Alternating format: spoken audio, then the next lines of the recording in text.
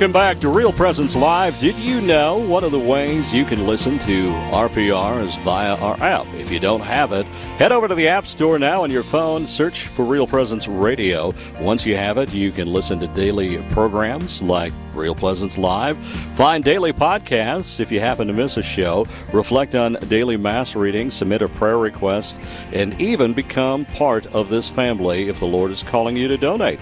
So take a moment now, download the app, and prepare to head into our next interview here. Ben Frost, take it away. All right, we are an Easter people, and have you heard this phrase and what it means, and how can we keep the joy of Easter alive in our hearts? And this morning we've got Father Brian Christensen with us. And good morning, Father. How are you today? Good morning. I'm doing very well on this Monday in Holy Week. Amen. Amen. Well, Father, thank you for being with us this morning, and maybe if you could just tell us a little bit about yourself. Yeah, I'm a priest of the Diocese of Rapid City. Been ordained just over 20 years now this past summer. Originally a New Yorker by birth, but came out here to South Dakota back in 1991 when I was active duty Air Force. Just loved the Black Hills and felt God's call to the priesthood, and settled in here, ordained in 1999, and been serving here at the cathedral now as the pastor for the last 2.5 years or so. Oh, beautiful.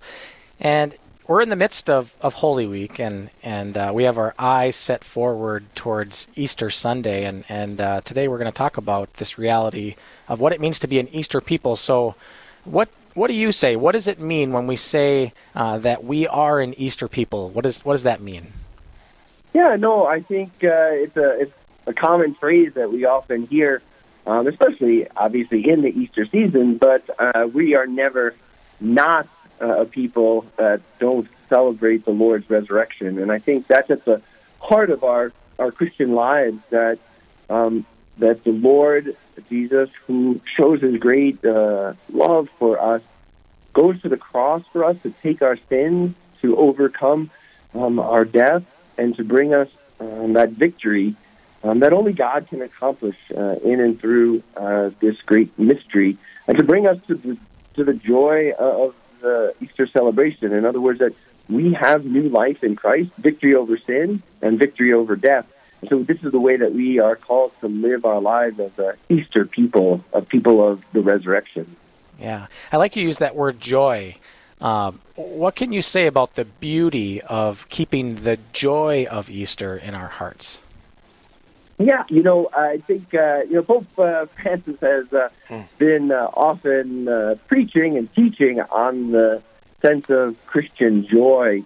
He had his encyclical on the joy of the gospel, and calling us to be people who know and experience the joy of a relationship with Jesus Christ, and to share that with others. Because joy has an attractiveness to it, or as you mentioned, an interior beauty about it, right? The people who are downcast and always discouraged, it's hard to be around. It's not that we shouldn't be and can't minister to them, but as far as building us up, showing us the life, it's hard to be around people who don't have a sense of happiness and joy. And so as Christians, rooted in the resurrection of Jesus Christ, rooted in his presence, as he promises, I will never abandon you, I will never leave you, I am with you always. This is at the heart of our joy, that is actually beautiful, attractive, and engaging. People want to know, what is it that gives you this joyful confidence, this joyful persistence?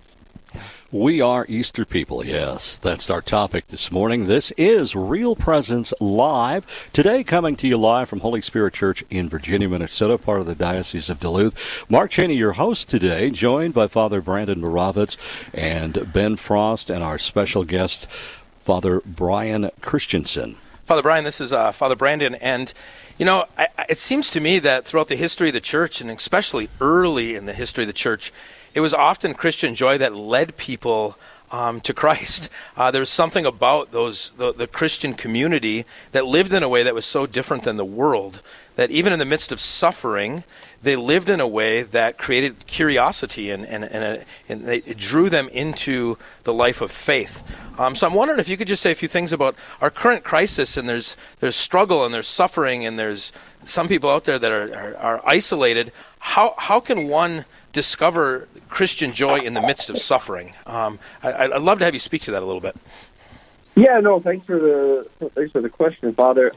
You know, as you were speaking, I was just started to go back to the letter to the Hebrews, where we see how Paul encourages us to keep our eyes fixed on Jesus, right? Keep our eyes fixed on Jesus. He said, because, and especially as we're in this Holy Week, this time of journeying with the Lord in his passion and his death, but we also know the beautiful ending, the victory that is in Christ. But Paul says, keep your eyes fixed on Jesus for the sake of the joy, right? For the sake of the joy that lay before him, he endured the cross, despised its shame. So Jesus saw what the fruit of his love would bring about, and that was the joy that he set his heart on. And we live, as I said earlier, we live in the knowledge and the experience of the risen Christ. Like, we have met the risen Lord in the life of the church, in her living word, the sacred scriptures, in her sacramental life, in the community itself. And so that joy of the presence of God and living in that presence of God unites us to Christ, right? That helps us to bear the sufferings of this day for the joy that lay before us, in knowing that there's a victory over difficult situations. There's a new day to come. There is glory at the end of days of suffering. And the early Christian community, as you note, was attractive in that way. And I think if we look at communities today, whether that's parishes or prayer groups or individual movements within the church, where there's joy, there's life. Because where there's life in Christ, there's joy. Yeah, it's so good. And I often think we live in a culture where people are having lots of fun, but they lack joy.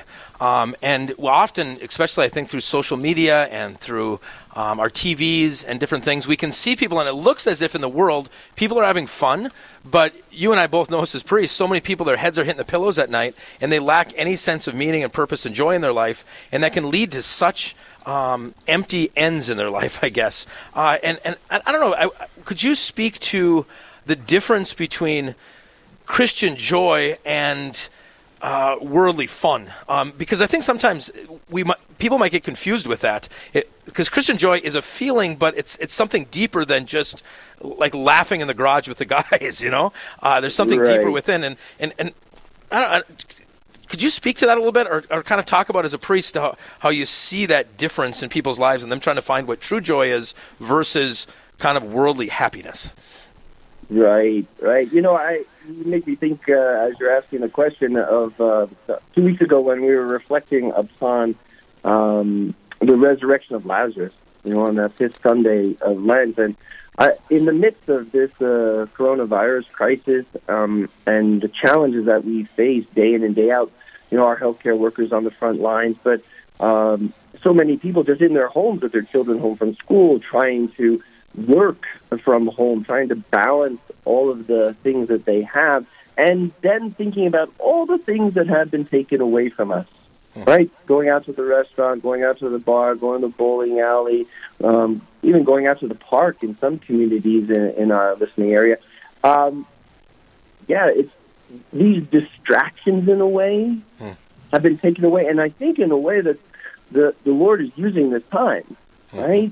Permitting this time to focus on what is really life-giving, really life-giving, really authentic living. In other words, when I have to spend time with my spouse, as challenging as that might be, because we don't usually spend this amount of time together, what does authentic love look like today? When I can't go divert myself, when I can't run off to the gym, when I can't run off to the coffee shop, when I can't get away, as it were, to do my thing, when is it that I'm called to do the thing of the Lord, which is patience and understanding? which will bring meaning and satisfaction. I can't go do the fun thing. I have to do the meaningful thing. And if we stay that course with our children, with our parents, with our siblings, with our spouses, I think here this is where the Lord is bringing new life, right? He's calling us forth from the darkness of fun. He's calling us from the darkness of diversion and distraction to authentic living in this very moment. And it's challenging. It's challenging for me as a priest. It's challenging for each one of our parishioners in their homes. But I think this is that moment of real suffering, real sacrifice for the sake of meaning, purpose, and authentic life, which will bring that joy and happiness that only the Lord can give us. Yeah. Father Brian, as we're talking about this, I'm just thinking about, so we're talking about the reality of the beauty of joy, its contagiousness, and we're an Easter people. And yet now we're in the midst of this Holy Week. And I think there's this perception in our world sometimes that I just want the resurrection. I just want the joy. And our last guest we had on, we talked about Exodus 90, which has all these kind of challenges and struggles and trials and giving things up to the Lord. And sometimes I think we kind of become paralyzed in fear to say, gosh, the cross is kind of heavy, without seeing the Easter joy that is to come. What is your sense of the importance of this week, that the carrying of the cross and even looking into our hearts, the areas that need to be crucified, that's what leads to the joy of the resurrection? And is that a hard step? Is it hard to carry that cross? Right. No, I think, there's no way to get to Easter. There's no way to get to Easter except through Good Friday, right? Yeah. We've heard that over and over again. There's no new life without the death of the cross, right? There's no resurrection without the cross. And I think we see that over and over in God's created order, right? And we're just entering into the springtime, and people are noticing budding on the trees and flowers starting to bloom in certain areas, and the grass now turning greener. And so we see it die, we see things die, and we see things come back to life. There's a cycle even written in God's created order of this Paschal mystery. And so there is no skipping ahead. There is no way in which we can avoid that. And there's something good about that, because God wants to root out in us through this period of time all that's not essential, all that doesn't bring us to the fullness of life.